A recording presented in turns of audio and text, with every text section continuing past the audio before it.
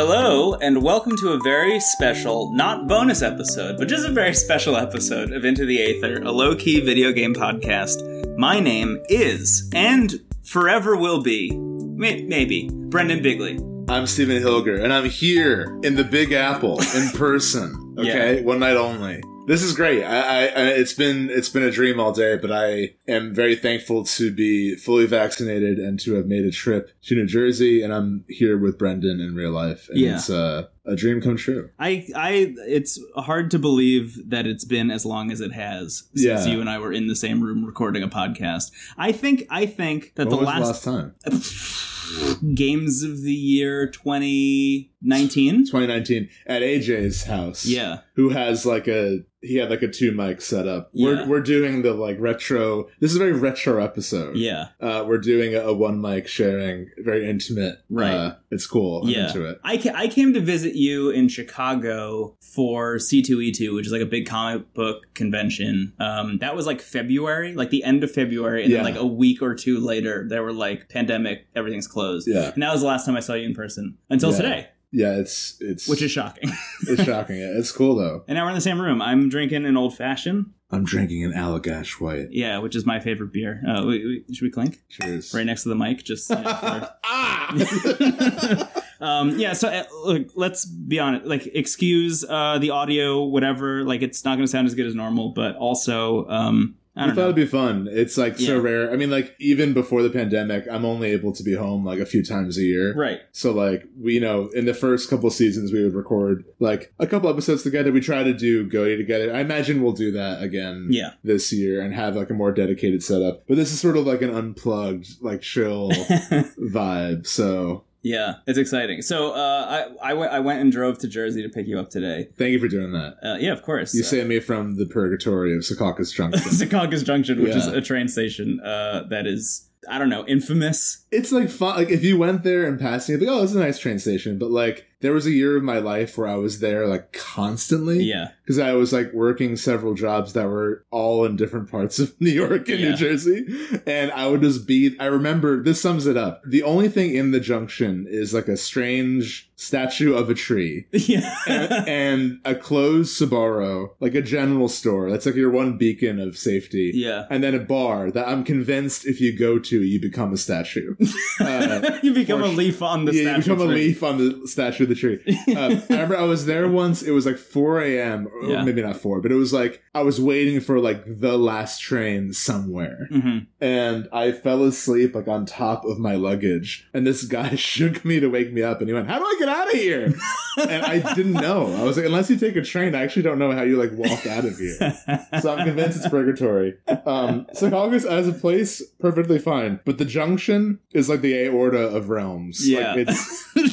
It's a lot. It's a really horrifying. So you spared me from that. Yeah, and then we immediately went to a diner where I noticed, and we bring this up. I feel this is this. We have to bring it up literally every time we mention we go to a diner. But they did not bring us coleslaw. No, unprompted. They walked by with a lot of coleslaw that I thought was coming our way, and I was oh, here it is. Can't wait to bring this up on the show. Yeah, later. We dodged 2 bullets: statue leaf and coleslaw. Yeah. Anyway, so then we came back here. We're in Brooklyn, New York. It's beautiful. And the first thing that we did when you showed up, you hadn't seen the PS5 in person. No. So I brought it out from my office into the living room, and I hooked it up to the TV, and you sat down and played through, which is I just want to be clear, I didn't even do this. Yeah. But you sat down and played through all of Astra's Playroom in one sitting. Yeah, I did it. I completed the Playroom. And then you ate a big cookie. And I ate a big... You're infantilizing me as you invite me over. Yeah, man. So again, first time I've seen a PS5. It's huge. They don't lie. Yeah. The thing is a big system. It's the size of my torso. Yeah. Your apartment is in your PS5. And Astra's Playroom. And Astra's Playroom, for those who don't know, I think comes with the PS5. It's basically Sony's Wii Sports was to the Wii. Yeah. What Astra's Playroom is to the PS5 in terms of largely being a free tech demo. I had heard a lot of positive praise for Astra's Playroom. I saw it in a lot of people's best of 2020 games lists. Not even oh, it's a fun demo. This is actually a great game. Yeah. And as someone who played through all of it in one sitting and then ate a giant cookie, and I mean big, it's as big as the PS5. It's like a hamburger size. It's a really incredible game. I thought you were talking about the cookie. the cookie was incredible too. Astro's Playroom, though, like, we kept saying the whole time that, like, it has a lot of Nintendo-esque charm, but, like, the whole game, you're playing as these, like, little robots that I had seen in the VR Playroom, which was, like, I guess their first appearance. Yeah. But, like, the game is basically, like, you go through this series of levels that, like, all sort of show off some different functionality of the PS5 controller, which like, I kind of knew going in, but it really is amazing. Like, there's one level that largely is, like, sensory, so, like, it's raining, and at one point, like, a little umbrella pops over your head, and you feel the rain hit the umbrella, like, droplets at a time, which is, like, very impressive. Yeah. One of the things I noticed most, like, in the Playroom, where, like, as you play the game, you unlock artifacts that are just, like, old Sony hardware, and, like, past the actual systems, you and I can name like 2, and then it's like, here's the modem for the PSP. It's like, what? Yeah, there was one that was literally a GPS you plug into the top of your PSP. It was like, if you ever get lost, it's like, who bought this? Yeah, who bought It's like huge too. Yeah. So that's kind of funny, but like, honestly, the charm of it made me realize, like, I think the best way I can describe this game is I felt like I was being brainwashed in the best way possible. Like, I was like, oh man, the robots are just like, whoever designed them has like a criminal understanding of like human psychology, and they're just so adorable. Yeah. Every time Astro would turn and wave at the camera, you and I would both go, oh, hello. Yeah. Like, oh, hi, can I help you? Oh, can I love you? What can I teach you? Nothing, man. I'm teaching you to play the PS5 later. So the sensory stuff was cool, but what I didn't expect was like how like solid of just like a platformer it was. Yeah. And like weirdly like ramps up the difficulty without you expecting. Like, it's not a hard game by any stretch. Right. But like, it's marketed in a way like Wii Sports, where it's like anyone can pick this up, and then it like winks at Celeste in like the end level stuff. Right. Which is very funny. But yeah, man, I loved it. And what you and I really enjoyed was like, as you go through the levels, there are like robots holding video cameras, like videotaping another robot pretending to be a character from one of Sony's IPs. I don't know, it just made me realize like how many games I'm looking forward to. Like, I think you and I have been so vocal about like how disappointing the PS5, well, not how disappointing the system has been, but like how there are just no games for it, and like how we kind of disagree sometimes with like Sony's approach. But like, there was literally like a Gravity Rush robot, and I'm like, God, don't tease me with that, you know? Like, I don't know, it was cool. Maybe less like I am so thankful for Sony as a brand, but more like I have a lot of positive memories with these systems and like with these games, and like it felt very celebratory in a way that I thought was fun. Yeah, my first experience playing Astro's Playroom was kind of similar in that it was just shocking how much emotional tissue I had built up in my body for this brand that I didn't really consider to be one that had like really strong first party IP, you know, like when you think video games and first party IP, the first thing that comes to mind is Nintendo. Right. But Astro's Playroom is weirdly like Sony just kind of flexing and being like, not only are we aware that we have this like great stuff, but you might not even be aware of it, and we're going to celebrate it in a way that like Nintendo won't even celebrate. We were talking as we were playing that like, you know, Nintendo's version of celebrating its IP is having a 35th anniversary for the Mario franchise, where you can only buy 3 of the games for 2 months and then you can never buy them again. Right. Meanwhile, here's, you know, Sony having like a Gravity Rush 2 homage in their like free pack-in game that like honestly didn't need that.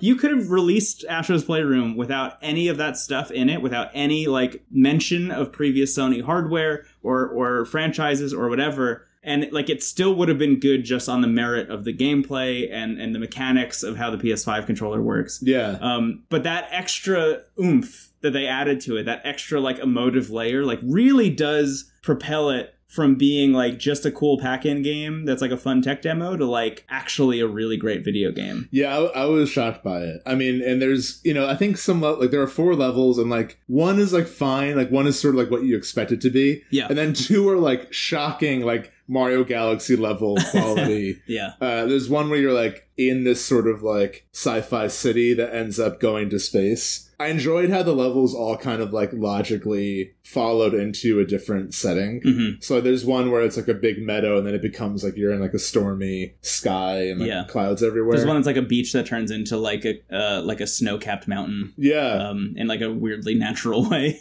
And then if you beat all the levels, you have to fight a giant dinosaur, which was like interesting. But yeah, man, I mean, like honestly, playing Astro's Playroom in one sitting, eating a giant cookie, coupled with like all the games coming out next week. For context, for just PS5, there's the Yuffie chapter for FF7 Remake, and then there's Ratchet and Clank Rift Apart, and Guilty Gear Strive, which is coming out for other systems, but like I want to play it on PS5. Yeah. It just seems like I usually like that controller for fighting games.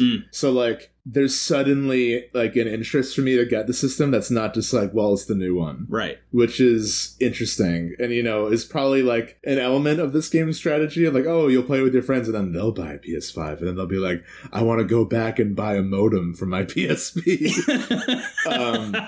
But yeah, I thought it was incredible. I kind of like hope they do more with this as a series. Like I feel like there's like weirdly a lot of potential to like make this like the Sony platformer. Yeah, imagine getting the gig to make Astro's Playroom, you know, like whatever studio it was. I forget the name of the studio, unfortunately, but whatever the studio was that like got to make Astro's Playroom and was like commissioned to do that. Imagine like knocking it out of the park so hard that people are like, oh wait, what if this like free pack-in Wii Sports thing was actually an entire franchise, which weirdly is what happened with Wii Sports also, right? You got the summer resort game. Yeah, exactly. Which it's so funny that it's like Wii Sports came out, it's like tennis, baseball, whatever. It's like, okay, cool, we want more of this. And it's like, did you want to play like sword fighting game where you fight hundreds of Miis in like a Kill Bill arena? It's like, not really. I guess I'll play it. Yeah, Wii Sports Summer Resort was great. It was a good time. Yeah. Astro's Playroom is one of those things that like just feels like it shouldn't exist and be as good as it is. I'm glad it does, because it really does make for like a wonderful like, oh, you haven't seen the PS5, which this is the first time I've been able to show anyone the PS5, but it was like, oh, you haven't seen it yet, you'd be interested in it. I want you to feel what the DualSense feels like and see how you like it's really cool. Clock it, and man, that game really shows off like the depth of what that console can do. Because like there's like disparate areas where they just show off how cool ray tracing is. There's one moment where they give you a bow and arrow that's like, oh, here's just a preview of what Horizon Zero Dawn is going to feel like. Yeah. You mentioned there was one part where they give you a machine gun that's like, oh, this is just going to be Ratchet and Clank Rift Apart. Like this is that whole video game just like condensed into one level. It really works. It's really cool. And to see Sony acknowledge all these games that like aren't even all first party IP. Like there's one moment that you and I clocked where there was a bunch of people sitting around a campfire playing Monster Hunter Freedom Unite, I think was the one that was on the PSP, which was like the big hit on the PSP. That was like why people bought a PSP was for Monster Hunter. And it was cool to see them acknowledge that. And like, it was just cool to see like a bunch of like third party stuff, you know, or like Tekken was there too. Yeah, there was like a Tekken thing in there. Like that, I love that. I love that they're not just because, you know, if Nintendo did a thing like this, they would only show like the Mario stuff and the Zelda stuff and like the Mario Kart stuff, and like for Sony to be like, no, our appeal and our reach isn't just the stuff that we make in house. Is like, yeah, obviously that's all. Like that's awesome to acknowledge the reality of that situation. Yeah, I mean, I feel like the closest Nintendo gets to that is like Smash Brothers, you know? Right. Yeah. But yeah, even then, like I think you're right. Yeah. But I had a wonderful time with it. It's also funny, too, because, like, I feel like sometimes when brands try to have, like, their own, like, universe ensemble, it can feel kind of nauseating in the wrong hands. Yes. You know? Like, I mean, look at, like, Sony fucked this up with All-Stars. PlayStation All-Stars Battle Royale, I think was the name. It's like, did I really, like, I get that, like, there's a version of this where, like, Solid Snake fighting Sonic is similar to Raiden fighting Parappa the Rapper. But there's something about that game, and like I think really what did it for me is like there just are a lot more photorealistic or going for realism characters in All-Stars, and then they did this thing where they had the levels also be mismatches. It was like mashups between like God of War and like Killzone. So you would be in like the town of Parappa the Rapper and you would see Metal Gears like walking around, and that was like nauseating. Right. Somehow. Yeah. It felt like, you know, Ready Player One dystopia. You know, where it's like, exactly. I hate this. Right. Yeah. Like, why is the Iron Giant here? This makes fucking sense. Get the Iron Giant away from the Iron Giant's Man's whole thing is that he doesn't want to fight. Right. Why is he in that big battle scene? Unfortunate. And having like the Loco Roco like blob fighting like a horrifying like robo-fascist from Killzone is like the most off-putting shit in a way that like Smash Brothers would never go near. But yeah, anyway, point being, like, it's hard to do something like this, and like Astro's Playroom weirdly doesn't even advertise that that's what it's gonna be, and you get into it just like a fun surprise. I think just because it's like, I think you can sense the like gratitude almost, where it's like, here, you know, even though you find the artifacts, there's like flavor text that kind of pokes fun at them, you know? Yeah, there's one there's one for the light gun that they made specifically for Resistance Fall of Man for the PS3, and it's like met a lot of resistance is the flavor text for it, which like both that was the only game that they used it for, and nobody liked it. Yeah, but I mean, it was cool at the end of each level. It seems like each level is for the PS1, PS2, 3, 4. And like they'll play the startup sound for the system. Like you'll climb like a mountain or TVs that are like playing the PS1 startup sound. Like, again, this sounds very like, oh, cool. But like, if you grew up hearing that sound, like it really does take you back. For real. Yeah. Even as someone, I didn't even have a PS1, but hearing that sound and seeing, because also the sky in those ending moments is whatever the home screen like background was. Yeah. And it's just so beautiful. And like weird, I got nostalgic about like the PS3 symphonic startup sound. In a way that I didn't expect. And I'll be honest, I am definitely a person who like has looked into the history of and is a huge nerd about startup sounds for like not only consoles, but also like operating systems. Maybe I'll link in the show notes my whole thread about rejected Windows startup sounds, because that was a whole rabbit hole I went down one day. But anyway, and ending those segments with those startup sounds and with those home screens was like just so beautiful. The PS2 one really fucked me up. Yeah, honestly, that's the big one. Yeah. Astro's Playroom rules, man. It's cool. Really like it. I wish I could recommend it more. I mean, because like you're gonna get it if you have a PS5, and chances are you don't have a PS5. So it's like kind of a weird game to talk about. So how are you gonna get it? Yeah. But it's a lot of fun, and I think it's also like really fun to like switch off with friends. Yeah. I was selfish and played most of it myself. I wanted you to, yeah. It was a great time, and it weirdly sold me on like I wasn't really doubting the potential of the controller, but it was cool to see the potential of it, and I wonder how much it's going to be utilized. I feel like the touchpad's never going to be used. Like, it just will never happen. The only time the touchpad has ever been cool is Ghost of Tsushima. Yeah. It's the only time anybody's ever used it in a cool way. Yeah. I guess for context, if you haven't played that game, if you swipe up on the touchpad, you are essentially like blowing the wind in the direction of whatever objective you're searching for. And like when you do that, the wind blows in the game. It's really gorgeous and really cool. I don't mind it as a map or like as a button. Yeah. Gravity Rush 2 really tried to use it. Eventually you get like different gravity like boots, and you can like swipe in a direction to switch them, and it just doesn't like it's fine, but like I'd rather just hit like L2 to do that. Yeah, totally. But anyway, honestly, it would have been better to like, this probably would have made the game trickier, but like the whole game is about shifting the direction of gravity. If you just swipe in that direction, that could have been fun. But totally, yeah, that would have been more if it was like a DS game. Right. There were some rumors I remember around when the PS5 and Xbox Series launched that Phil Spencer was considering adding some of that like haptic feedback and adaptive trigger stuff to like a future Xbox controller, which I thought was really interesting. Like, we don't want to upgrade the hardware, we want to upgrade the controller specifically to like match the DualSense, which like, if you know anything about Phil Spencer and just the way he's run Xbox, like he is very much not like a Xbox is the best and Microsoft rules and we all love making billions of dollars here at Microsoft. Don't you love Teams?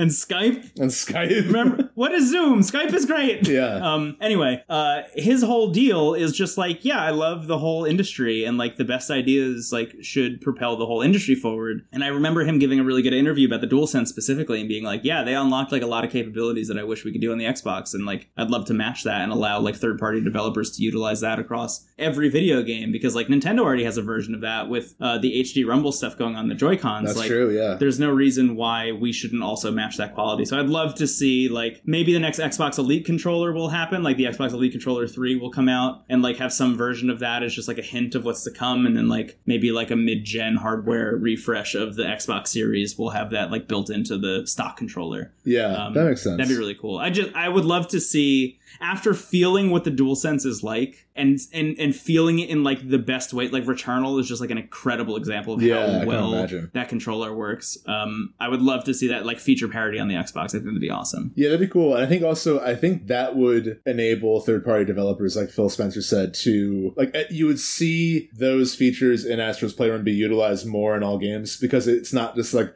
a one-off thing the team has to make it work for. Right. That's why the Wii had such bad third-party support, because like suddenly they had to worry about motion controls, even if that wasn't the intended design. And then the Wii U was like another step in the wrong direction on that front, where it's like, oh my god, put it on 2 screens. Yeah, like what the fuck am I supposed to do with the second thing? And like the amount of games that actually used that second screen in a way that like made sense and was cool and good, just like Mass Effect 3, Mass Effect 3, and like I guess like Batman Arkham City, like put the inventory there, and like that was like really the only thing you could do is like you could put the inventory there in a game that had inventories, but if your game didn't have an inventory screen, like what were you supposed to do? Yeah, it was bizarre. I can't get over the fact that only Mass Effect 3 is on the Wii U. We've talked about this before, but as I'm replaying the trilogy, I'm like, can you imagine just getting the final installment, no ability to upload your save on the Wii U? It's so silly. Yeah. Yeah. I think what they were trying to do with the Wii U's launch is to be like, see, we can run the same games as the other systems, but like, that's not why we're getting a Nintendo system. Yeah. Know your strengths. Know your strengths, baby. Flaunt it if you got it. Yeah. Weirdly, I think we like alluded to this, and by we I mean I.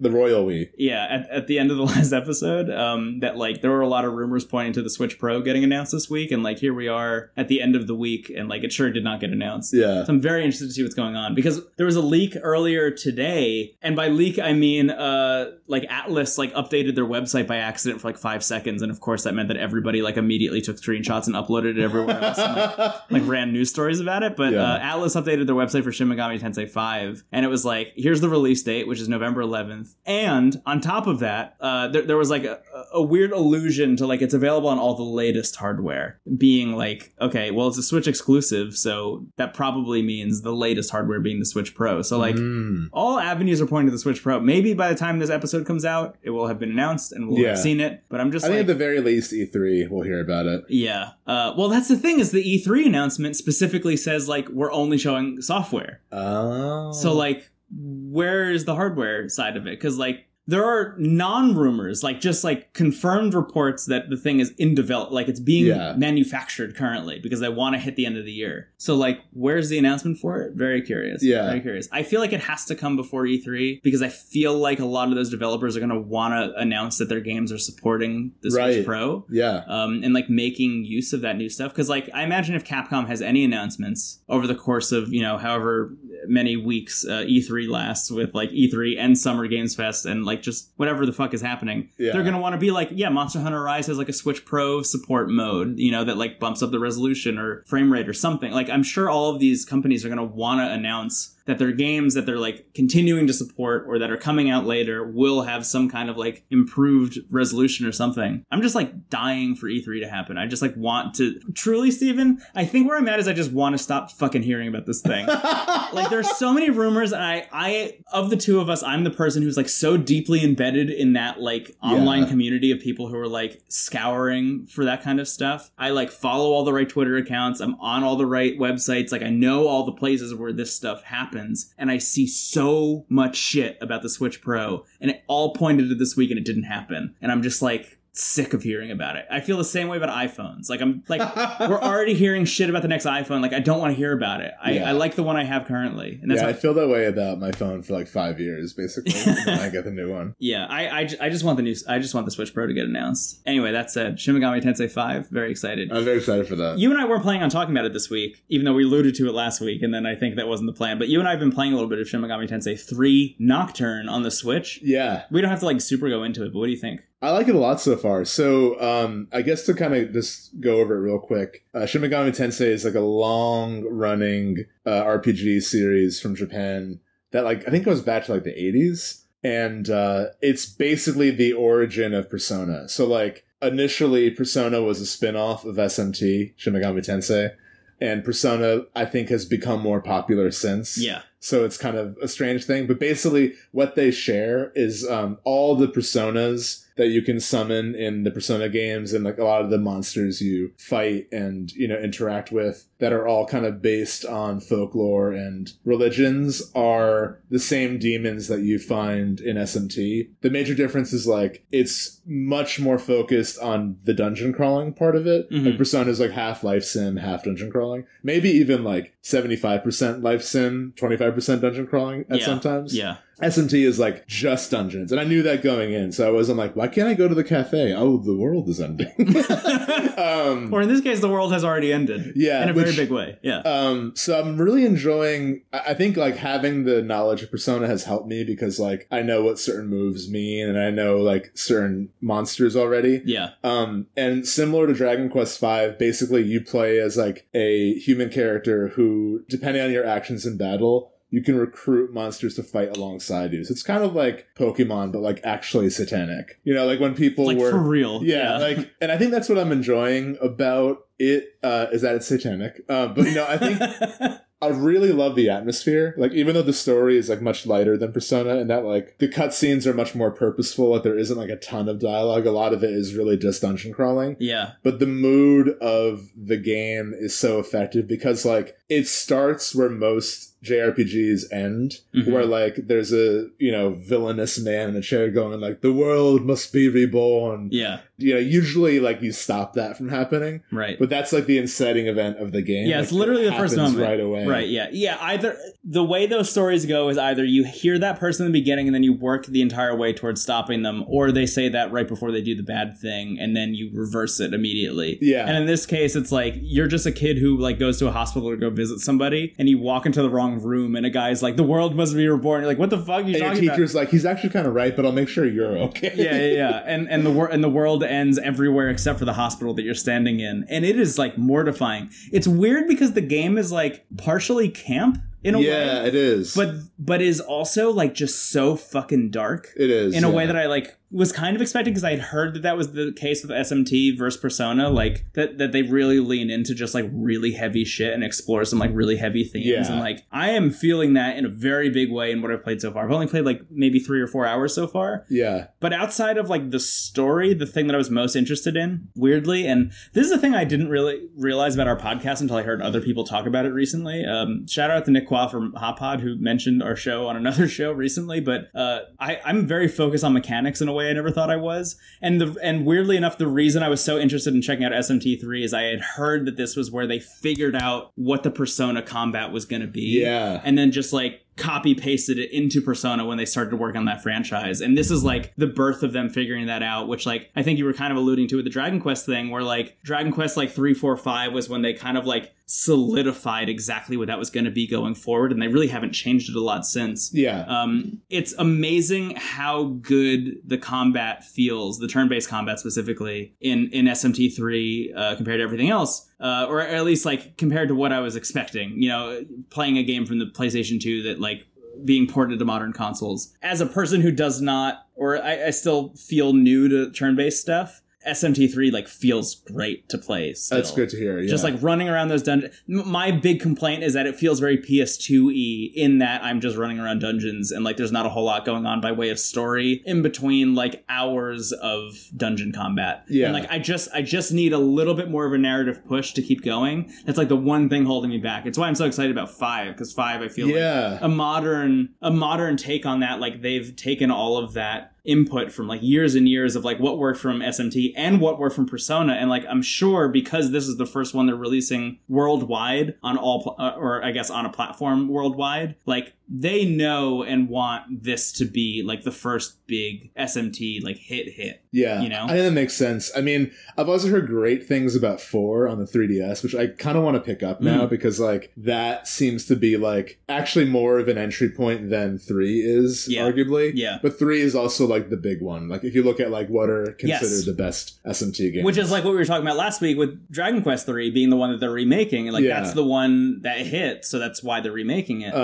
Yeah. I think what works about 3 in terms, I think you're right that like there's a loose, even though like it opens as such a big event, and basically like the way the world is after the fact, and what you said about it being camp is like everyone died except for you and a few friends, and you seem to be a demon who will shape the fate of the world. And they kind of throw that at you like jokingly, like it's like, I hear about this demi-fiend that can shape the world based on what they want it to be. You kind of look like him, actually. Nah, I'm probably just dreaming. Right. And the person who talks, who tells that to you is a dead soul. It's like, and it seems like everyone who died is a soul, and they simultaneously seem kind of in their own realm, but also aware that there are demons. So the whole world is now in this sort of sphere, or there's like an eye on the top watching. Yeah, it feels weirdly very Inception, you know, like years and years before Inception happened, that famous scene that everybody always like alludes to, where the world kind of folds in on itself. That is like very literally what happens, and the whole world, or I guess a small, not even the whole world, but a small piece of Tokyo kind of folds in on itself, and the rest of the world just gets obliterated immediately. But this small radius of Tokyo turns into essentially like an inverse sphere. Yeah. What I find really cool though is like, I think that it's very creepy, and I think like it's a good mix. Like the camp largely comes from like the demons kind of being silly sometimes, and like in the combat, which I think keeps it kind of fresh, is like you can talk to the demons instead of attacking them, kind of like Undertale. Undertale definitely borrowed that feature from SMT. Yeah. And that's how you can potentially recruit them, but like they all have kind of like... we didn't even mention that. It's Pokemon. Pretty much, yeah. You can talk to them, and they may or may not join your team. And the conversations in the passing moments are like lighthearted in the way of like random NPCs in an RPG kind of knowing they're in a game almost. Yes.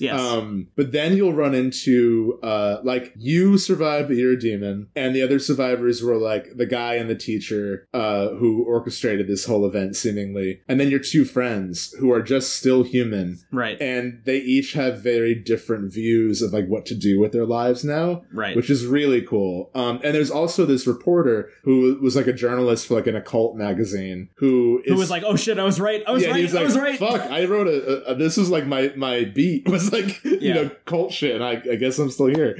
And I'm pretty early on, so this isn't a huge spoiler, but eventually you find like a demonic version of the internet, basically. Oh, wow. So I'm like running through like weird information highways that like you see all this red light running through the walls and the floors. And at first you just think it's like, oh, it's like energy or electricity or something. But then you learn that all those red lights are the weird like demon worms that was put in you to make you a demon. Oh my god. There's like hundreds of them running through. So like just like the settings are so weird like that. Like the first one's like you're just in a hospital and it's like fine. Yeah. But like I find that what keeps it from feeling monotonous is, one, if you know what you're getting into, it's a dungeon crawler, like that's the focus. And I think like you'll enjoy it if you go in with like that appetite. Like, okay, I'm just gonna like, this is actually probably a pretty good podcast game, honestly, even though it's like kind of creepy. I totally agree. Because the music is fine. Like I think it's effective at the atmosphere, but like weirdly enough, they didn't update the quality of it for the Switch ports, so it sounds like you're on a PS2. Yeah.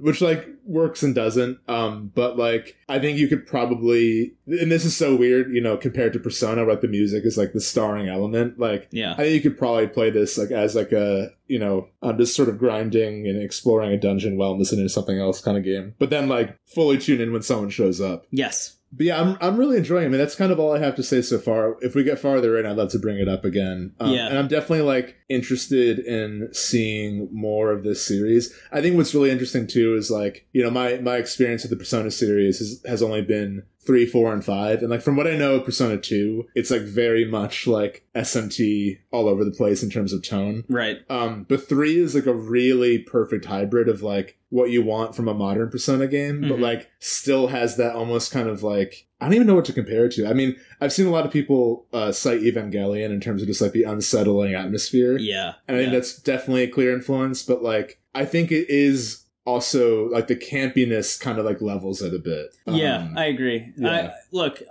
I don't know how much more of this I'm going to play, honestly. I kind of picked it up on a whim in anticipation of SMT5. I just kind of wanted a little bit of like context for it. Yeah. What I will say, though, is that if you are like, if you don't know if you want to play this and you're kind of on the fence, I would recommend, there's a really great piece. Maybe I'll link this in the show notes, from Gita Jackson over at Vice. Yeah. Did you read it also? It's, I mean, incredible it's piece. Just like an unbelievable piece about this game and her experience playing it growing up. And also, she's on the Waypoint Radio podcast talking about that piece and just what it's like to play this game now, that are both just like incredible. She describes the like PS2-iness of it really well, where it's like very much a time capsule of like games of that era in both, you know, a good and bad way. Yeah. But if you want more about like the narrative and like the sort of like what the game is tackling thematically, it's a great piece to read. Yeah, it's really great, and makes me wish that I like had the like time or energy to put into it. But like we're playing a billion. Yeah, I'm not sure if I'll finish it, but I'm like glad that. Because I was kind of worried. I'm like, do I just like Persona? Like, am I not an SMT fan either? Yeah. And I think I am. I think I will probably get 4 next and like see if that like interesting either feels the same or if I like it more. There's also Devil Summoner 2, I think. There are so many. I have no idea. And the numbers don't even matter because like, you know, they're not actually 4 or 2. It's like a Resident Evil scenario. Oh, yeah. Like there's one like I think the first one was like on the Famicom, like back in the day. Oh, wow. So it goes back. I didn't realize that. Yeah, it's a very old series. That's awesome. So it's amazing that they're only on 5 then. I mean, but yeah, there's like dozens of games. I just mean like in terms of main numbered ones. Right. They've been patient. Yeah. Yeah, every decade. Wow. I'm excited for 5. Me too. I think it's gonna be cool. Yeah. And I wonder now if my headcanon is correct, or my theory that like Persona 5 Strikers is them trying out real-time combat for Persona. Like, you know, as that series becomes like sort of the flagship like main attraction. Yeah. If they would go almost like an FF7R approach where they're like intertwining the two, and then they have SMT as like, this is the like classic kind of like the recent Yakuza shift. Yeah. Where Like a Dragon kind of like introduced turn-based combat, right, really opposite, enough. And flipped it, and now Judgment is their like, if you want the real-time combat, like you stick with the Judgment games. Yeah. And Yakuza is now turn-based. I just think it'd be interesting because I think that like Persona has now at this point, like, unless there were the same monsters, you would never otherwise compare Persona 5 to SMT3 Nocturne. Yeah. Like there is really I mean Persona 5 tackles heavy themes, but like I do honestly like one of the things that I think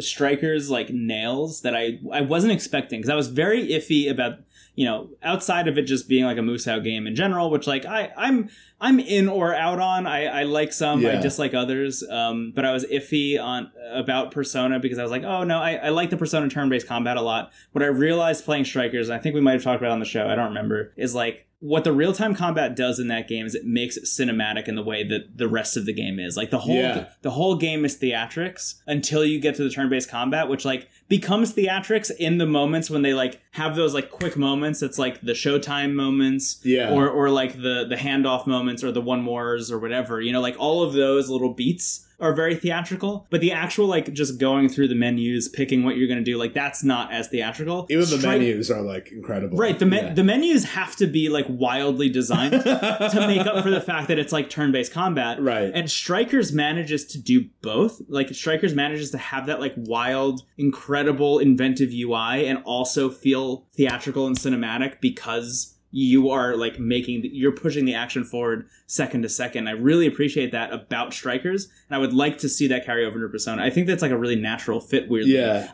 it makes sense. That was a complete 180 opinion-wise for me. Me too. I'm shocked they came out the other end in the same way I feel about Yakuza. Like, I can't believe, because I was a big fan of Judgment, and I couldn't believe going into Yakuza Like a Dragon that I preferred it with turn-based combat. Like, it just feels like picking up a fucking moped and hitting a guy in the head with it is like what Yakuza is all about. And weirdly enough, I love picking a spell where I get to like belch bourbon onto a guy and light it on it's fire. Cinematic in a different way where you're choosing how the scene plays out, almost. Yeah. I mean, it's also like following the creative inspiration of where the series are going. Yes. You know, where it's like as Persona becomes more... And I think like I love turn-based combat. I don't think it's like less than real time. I totally agree. But I think, like you said, with the direction of Persona, I think that like we talked about this on the episode about Strikers. I'm still early on in that game. I really want to get farther in, but I've just been busy.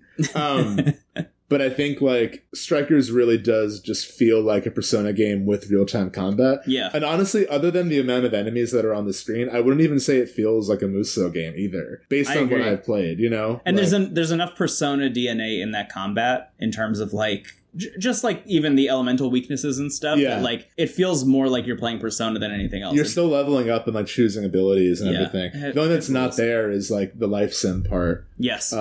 Which like if that was there, it would be like a perfect video game. Yeah. It'd be too powerful. Yeah. It's really wild. It's a shocking thing. A lot of SMT stuff on the horizon. There are a lot of games on the horizon, which is exciting because it's kind of been a slower year so far. Yeah. But like, yeah, you and I were talking earlier before I picked you up. Just like it feels like there's a lot of stuff on the horizon. Like it feels like 2021 was going to kind of be a bust year just because of the way the pandemic affected development and all that kind of stuff. And like that has not been the case. Yeah. I mean, even like just next week. Yeah. You and I had a theory. I don't know if we ever talked about this on the show either, but you and I had a theory that indie games were really going to pick up the slack this year, I think, because like, a lot of like big AAA development studios, we heard, like actual reports from those studios that like they had a really hard time switching to remote work. And that's not as much the case for a lot of like more nimble, smaller indie studios. And I thought that was going to be the case, but it really seems like AAA is also fucking bringing it. So we just kind of get a good year of video games across the board again, which I just wasn't expecting, which is nice. I'm excited about that. And I think E3 is going to be like kind of shocking, like there's going to be a lot of stuff dropping this year that we don't even realize. You and I were talking earlier, I think yesterday or 2 days ago, about Sony's lineup, and like, they pushed God of War to 2022 or later.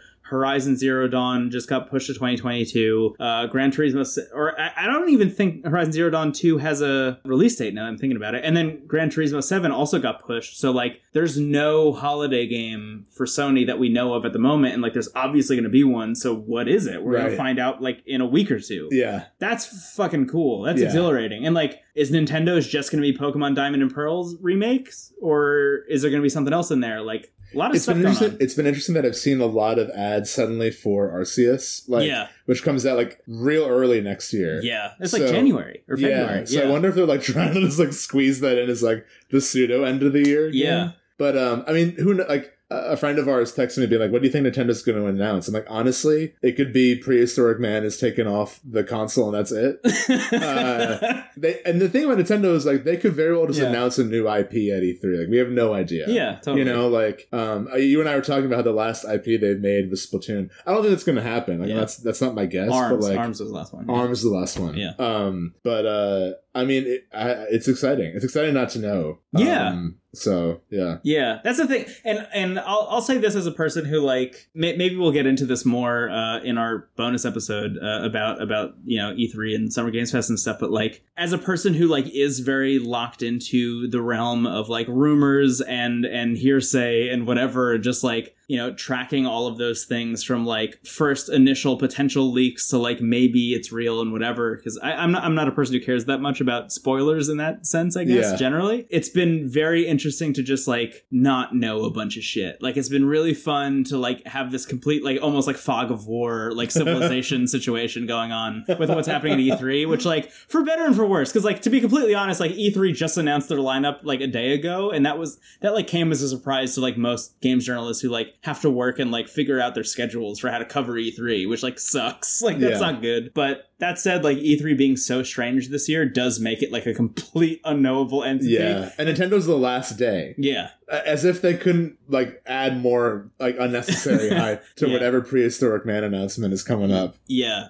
I'll just say, like, the rumors I've seen about what Nintendo is going to have are, like, so out of the box and weird that, like I saw one, I guess skip forward if you don't want to know this stuff, because I don't know if it's true, but, like, whatever. Like, I saw one that was, like, the next Mario Kart is in the works. I actually thought that, because I'm like, is the like toy cart one like a hint of what's to come? It's so the idea that I've seen float around is like they're making a new Mario Kart. It's not going to be Mario Kart 9, but it's going to be like a Super Smash Bros. Ultimate version of Mario Kart. Interesting. Where it's every track from every previous game like up-resed. Oh wow! Except for the Super Nintendo one specifically, which will like keep their kind of like blocky art style, which is like a really cool thing. And they're going to add just like a shitload of characters. That's fun. And like the unlockable things will be like outfits for those characters from like the history of Nintendo, which like is a really cool idea. Yeah. Like that honestly is like so outlandish on one hand, but also so Nintendo that like I could see that happening. I mean, it's been a while since Mario Kart 8 Deluxe. Yeah, man. And is like still,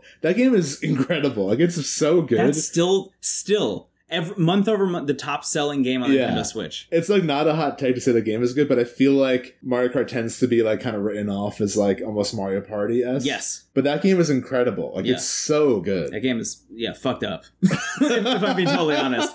Yeah, hundreds of hours. I wonder if they'll do, because I in that game, like Splatoon characters and Link and Animal Crossing characters are in it. I wonder if we'll get more Nintendo IP characters. That was what I was seeing. I was seeing some stuff that's like Captain Falcon's going to be in it and like a bunch of other things. I'm not ready for Captain Falcon to throw a blue shell at me.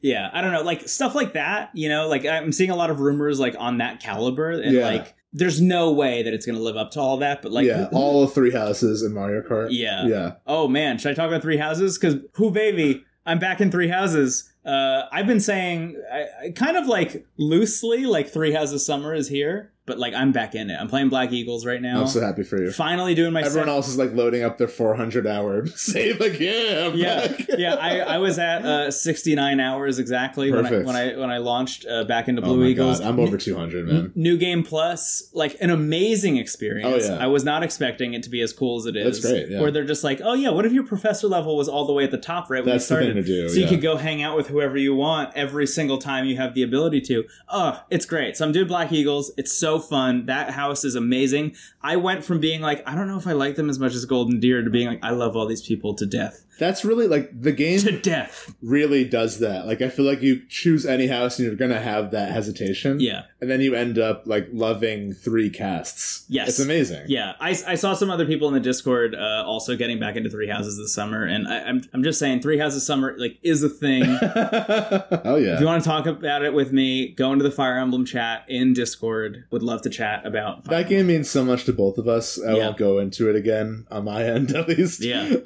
But I will say that like of all the games that you and I recommend and of all the games that I recommend to people, like that is one that I feel like I can see like the happiness it brings on like a supernatural level. Almost. Yes. Like my friends who have gotten into it, like it really feels like it's like an inspiring work in that way. Yeah. Or, like, look, I won't get super far into it.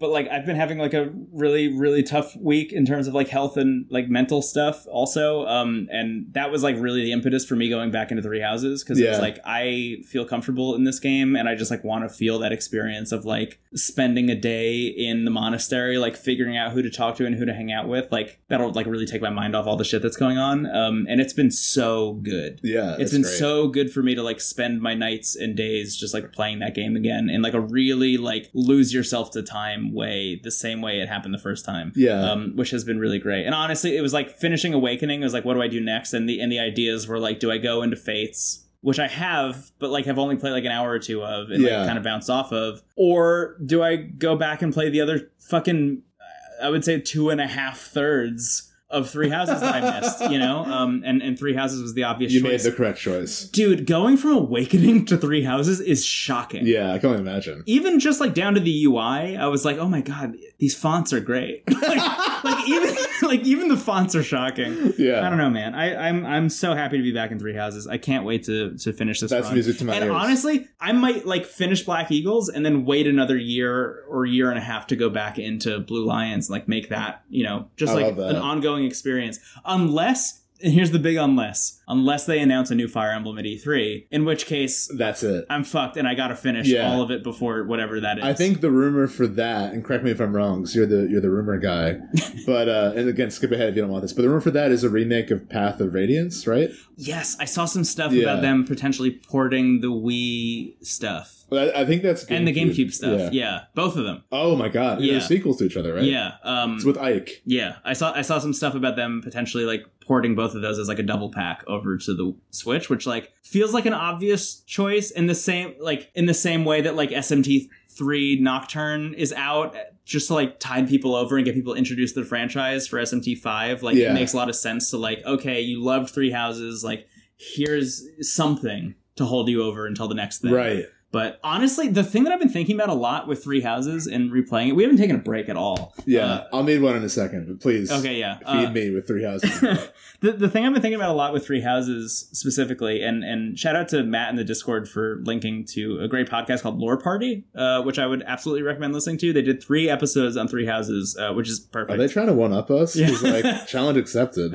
It's a show where the two hosts just like go really in depth on the lore of stuff. That's cool. And you know, play things specifically to like try and like dissect that and like figure out like what the politics of this game are and like what's really going on with a lot of these characters. That's cool. And the Three Houses stuff was really cool. They're doing it this year, which is cool. They're like playing Three Houses for the first time this year. And they have 3 episodes. One of them is about like the feminism of certain characters and like which ones are leading more towards like first, second, and third wave feminism, which is like really fascinating. And like how those like intersect, and some of them like are not intersectional at all, and it gets like really fucked up. Really great episode.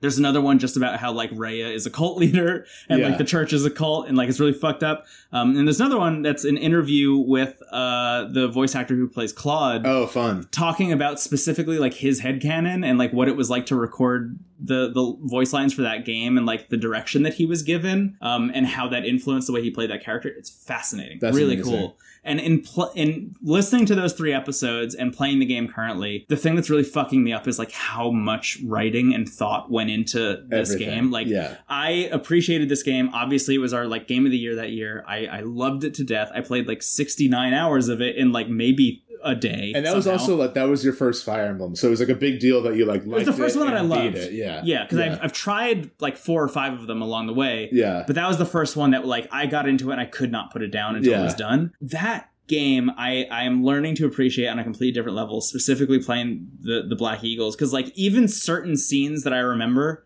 being like tutorialization scenes have slightly different dialogue to like skew you against or for certain people in ways that I am like just shocked. I think by. one of the things I didn't realize until I think at least my second playthrough. I've done all 3 houses. I haven't done this alternate route for Black Eagles. But the first missions, like, you know, no matter what house you choose, the first battle is a scrimmage. And then the first like real mission that the church sends you on, you're fighting bandits. Right. Every single character, the first time they kill a bandit, they have like a line about it. Yes. And like, it's really easy to miss that the first time. And the second time, like, oh my God, this is like, they've thought about how every single character would react to murdering someone for the first time. Yeah, and what's wild is, so you have that in the battle itself, and then you have that in the monastery section afterwards, where all of them have, like, every character in your house has, depending on which house you picked, has retreated to a different section of the monastery that they feel, like, safest in to, like, try and cope with that. Yeah. And some of them, to be perfectly honest, like, are into it. Love it. Yeah. You can guess who in the Black Eagles. It's not subtle. Yeah, wild. It was wild to like shoot someone in the head with Bernadetta and watch her break down, and then have Hubert be like, "Oh yes, give me another." One of my favorite screenshots is Hubert learning a spell, and it just said Hubert learned death, and he goes, "It was all in the hand." You know, like, Hubert learned death is like my poster in my room above my bed. Anyway, point being, Three Houses fucking owns. I recently shook up the Discord in a big way by saying that I think it's the best Nintendo Switch game, and then I had to leave for like 5 hours, and I came back and our Discord was like pretty much on fire. I still need to mull that over, but boy, I would playing safely, the second route make me think that is the case. Yeah, at the very least, narratively, I would say. I think it could be argued. We don't have to get into this. Also, Brennan, you're talking to me. Like, I'm like a sponge that's been like squeezed dry of Three Houses thoughts. I don't know if I have anything more to say about it, which I'm actually surprised we have talked this long about it. And I love talking about it. And that's why I love, like, whenever I have friends who are playing for the first time and, like, seeing how they think of characters and, like, how that changes and how that will change in the time skip, or how that will change if they, like, recruit someone into a different house. And like, and then that goes back to your observation of the level of writing, where like Sylvain in the Blue Lions versus him in the Black Eagles, very different. Which is really fascinating. Yeah, I mean, the bar is so high. You know, we talked about in our Awakening bonus that came out that Awakening was supposed to be the swan song for Fire Emblem, right? And like, thank God it wasn't, because, you know, now Three Houses came out. And our first, there's an older episode, I think it's season 2, Infinite Stratego is like our first thoughts playing this game, if you want to go back and listen to it, about Three Houses. But like my gut feeling was like, this is like the Breath of the Wild to Fire Emblem. That was like my first feeling, was like, this is like the next chapter. And a lot of what we talked about in the Awakening episode is like, what do you want to see from the series going forward? Because I do think enough time has passed for me to be like, I love Three Houses narratively, and I love what they've done with the quality of life improvements. But I do miss like the maps and the strategy. And it's so easy just to like mesh those two and have like the perfect Fire Emblem, in my opinion. Oh my God. So we'll see what happens. I could talk about this forever, but we need to take a break. Yeah, we have to take a break. I'm so energized with you being here. It's so cool to be in the same room. It's great, man. I can't believe we get to record this together. We've been living Burn Dead of Life for a while. It's nice to be a little bit of Hilda now. It's great. Let's take a break, and then we'll come back and talk about some games that you and I have been revisiting. Sounds good. That aren't Fire Emblem Three Houses for the All right, fine. See you soon. Hello, we're back. Although we're going to leave. It was cool to have you here to record in person. Yeah, man, this is awesome. I had such a great time. Yeah, what a cool thing. I think we're cutting it short because we have to go entertain some guests. It's not my place. Why am I saying entertain some guests? But we lost track of the time and we gotta go. But I think we're also like needing to stop now because otherwise we wouldn't leave this room. You know, I think that you and I would record for like 4 or 5 hours straight if we didn't have other things to do. Yeah. What this is, like, we're excited to be together again. So, but I'm glad this worked. I hope it sounds good. It was enjoyable to revisit old favorites in person together. Yeah. I am excited. I think you might be coming back later in the summer. Yeah, I think so. Which, if that happens, we can record in person again, which is nice. Yeah, I hope that works out. Yeah, I'll let you know. The more in-person episodes, the better. That's how I feel about it. Anyway, that said, thank you all so much for listening to the show. As usual. Hey, if you are interested in backing the Patreons, patreon.com/intothecast. As we say every week and have since we launched it, if it negatively impacts you financially in any way, please do not back the show. But it is definitely worth mentioning that this month will be the first month that has a patron bonus episode specifically. And I think we're pretty much set on it being an E3. Yeah, like an E3, like Summer Games Fest. Just like Summer of Games experience. We're going to try to not have the patron episodes be like too game specific, in that we don't want it to feel like you're missing the show. Yeah, but it just felt like the first one should be like a big fun one. Exactly, and we already have like enough. Like we have our planned bonus for this month, and we have like a season premiere planned, and that will be for everyone. Obviously, should we announce all of that? Oh, you want to? While we're in person? Yeah, why not? Let's do it. That's fun. It seems like a fun thing to do. Speaking of E3, here are our announcements. Oh, boo! No, we actually have some stuff that we're really. Oh my god, I can't believe we've been working on this for so long. Yeah. Yes. Okay. So the bonus for this month of June is going to be A Link to the Past. I'm actually amazed we haven't done more Zelda games faster. Yeah. Like, we have now done over 20 bonuses, and our only Zelda bonus is Breath of the Wild. Yeah. It almost feels like sacred to touch, you know? I agree, yeah. Link to the Past is kind of interesting because I feel like you and I don't have a ton of experience with it, but it is so, like, defined as, like, the template for Zelda. Yeah, weirdly, I mean, so in line with our talk about Dragon Quest 3 and Shin Megami Tensei 3. Like, Link to the Past was like, oh shit, we nailed it. We did it. Never deviate from this. Yeah. Even more than the first one, which, like, was full circle, a dungeon crawler. Yes. So I'm really excited for that. I think I'll be playing the Game Boy Advance version. Yes. Which leads that is what I'm playing as well. Yeah. Which is basically a port of the Super Nintendo one. I'll look up what the differences are, but, you know, whatever. But I bring that up because that leads us into the very exciting announcement. I have been bursting at the seams to, like, leak this myself on a secret Twitter profile. Those who have been listening to the show for a while know that the start of season 1 was E3, the start of season 2 was E3, and the start of season 3, because E3 got canceled and a number of other things, we actually did like a whole, we went on itch for that bundle that we went through, and like that was really cool because like there were a lot of games in that, like, you and I had no idea what they were, and we kind of went through and, like, chose which ones really worked for us. Yeah, that was awesome. It was a really cool time, and we were wondering what to do for the season premiere of this one, because, like, even though following E3 and, like, doing an episode about E3 has always been fun, it's never been, like, it always kind of felt like a placeholder for the season intro, you know? Yeah. So what we decided is for the season premiere, Season 4. Brendan and I, for the last at least 6 months, have been playing through a ton of the Game Boy Advance's library in preparation for a Game Boy Advance specific episode. So basically, when I say through the library, I mean like dozens of games. Yeah, I played over 50 games. Yeah, I'm gonna be honest. Like, we have played what I would consider to be every game of note for the Game Boy Advance. Yeah, is what it feels like. I mean, the amount of like lists of like top 100 Game Boy Advance games, you know, across the internet from like blogs big to small that I've consulted and like boiled down to a list of like 50 or 60 games that I wanted to check out. I mean, the amount of time we put into this is like shocking. And what's really cool is like before we've even announced this, like because our rule was like, okay, we're not going to not bring up, like, we only have so much time in a week to play games. Yeah. If we're playing a Game Boy Advance game in preparation for this episode and we really love it, we'll bring it up. Yeah. That's why you might have seen Metroid Fusion show up. Right. You know,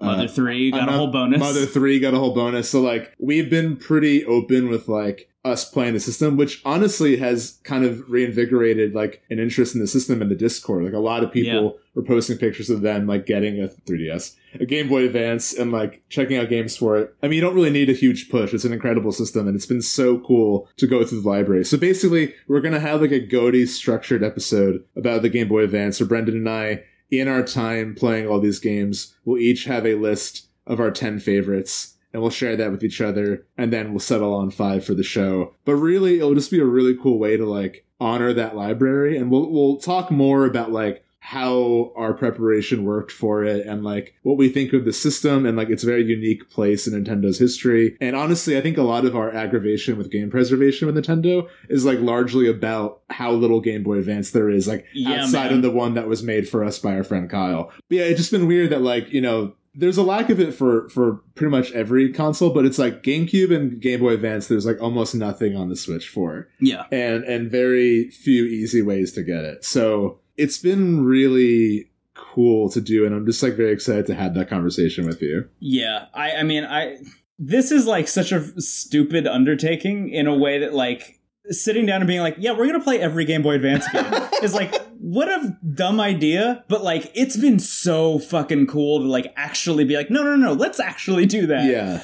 It's been like an amazing experience. You've heard me talk a lot about like the emulation handheld that I got. Yeah. Our friend Kyle Starr built us and AJ like custom Game Boy Advances that are like backlit screens. Yeah, backlit, like just like amazing handhelds. So we've been able to play a lot of the stuff also like on the actual console itself. Yeah, I have a lot of I saved most of my cartridges. Me too, like, weirdly. I went to my parents' house and found like just a whole box of Game Boy Advance games. I will say this though, like in spite of the fact that like there's very little preservation on Nintendo's end, like the emulation like technology for Game Boy Advance is like pretty divine. Yeah, like, it's done. So even though like you can't pay Nintendo for it, and they're not letting you pay them for it, I don't feel bad saying download it, because like the work that's been done on various emulators is like incredible. So like, and there's some of this stuff that like really needs to be preserved and should be played. I mean, like one wild example that I'll just throw out is this one game that Hideo Kojima worked on. It's called Boktai, The Sun Is in Your Hands. Yes. Which is a game that like had a solar sensor built into the cartridge, so you had to like leave it out in the sun to charge up a solar battery, so then you could use the actual battery energy that you stored up throughout the day, the real life day, into charging up your like magic abilities in game. Like that stuff is so fucking cool. Yeah. And is completely inaccessible to anyone in 2021. Yeah. Unless you emulate it, essentially. Yeah. Like that's so upsetting to miss out on that part of history. And it's so cool to revisit it, you know, both like via emulation and also like via emulation on the original hardware. Yeah. It's been a really cool experience. It's been really like fascinating, and I think you and I have kind of like opened the door to like potentially doing this for other consoles eventually, because we did it for the Game Boy Advance. It has been so fun. Yeah, it might be like our season opening thing. I'm not going to commit to that right away, but that is like, we already have like a few contenders in mind for another time. It's just been so fun and so rewarding, and has allowed me to check out a lot of games that like I had always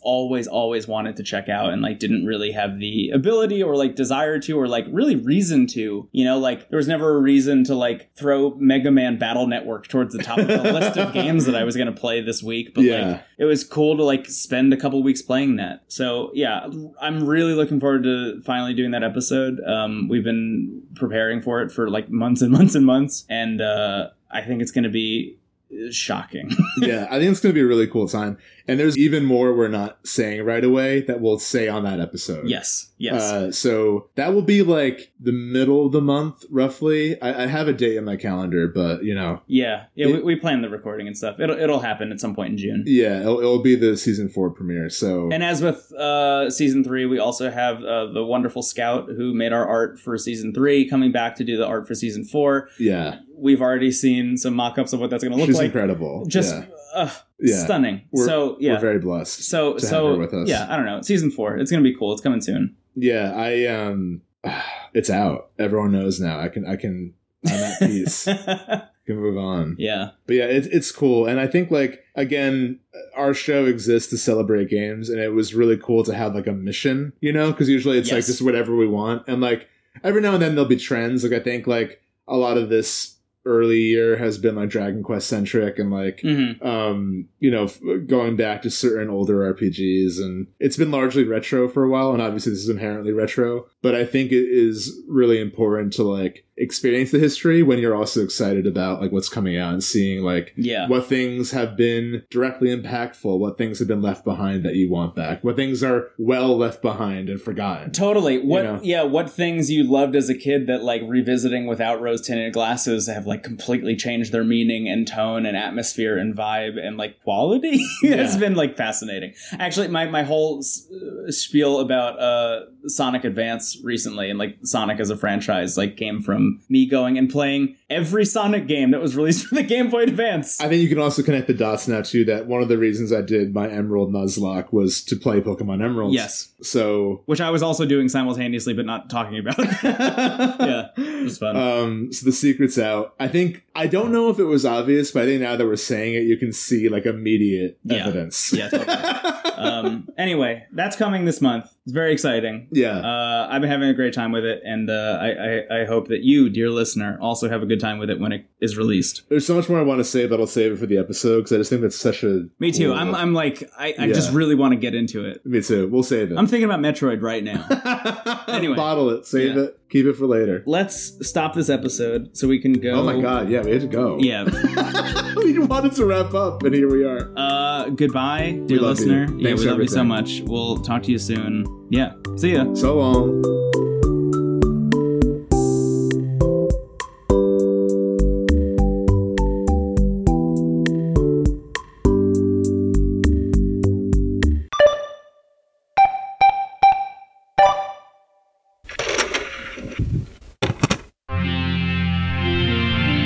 TWG, the worst garbage.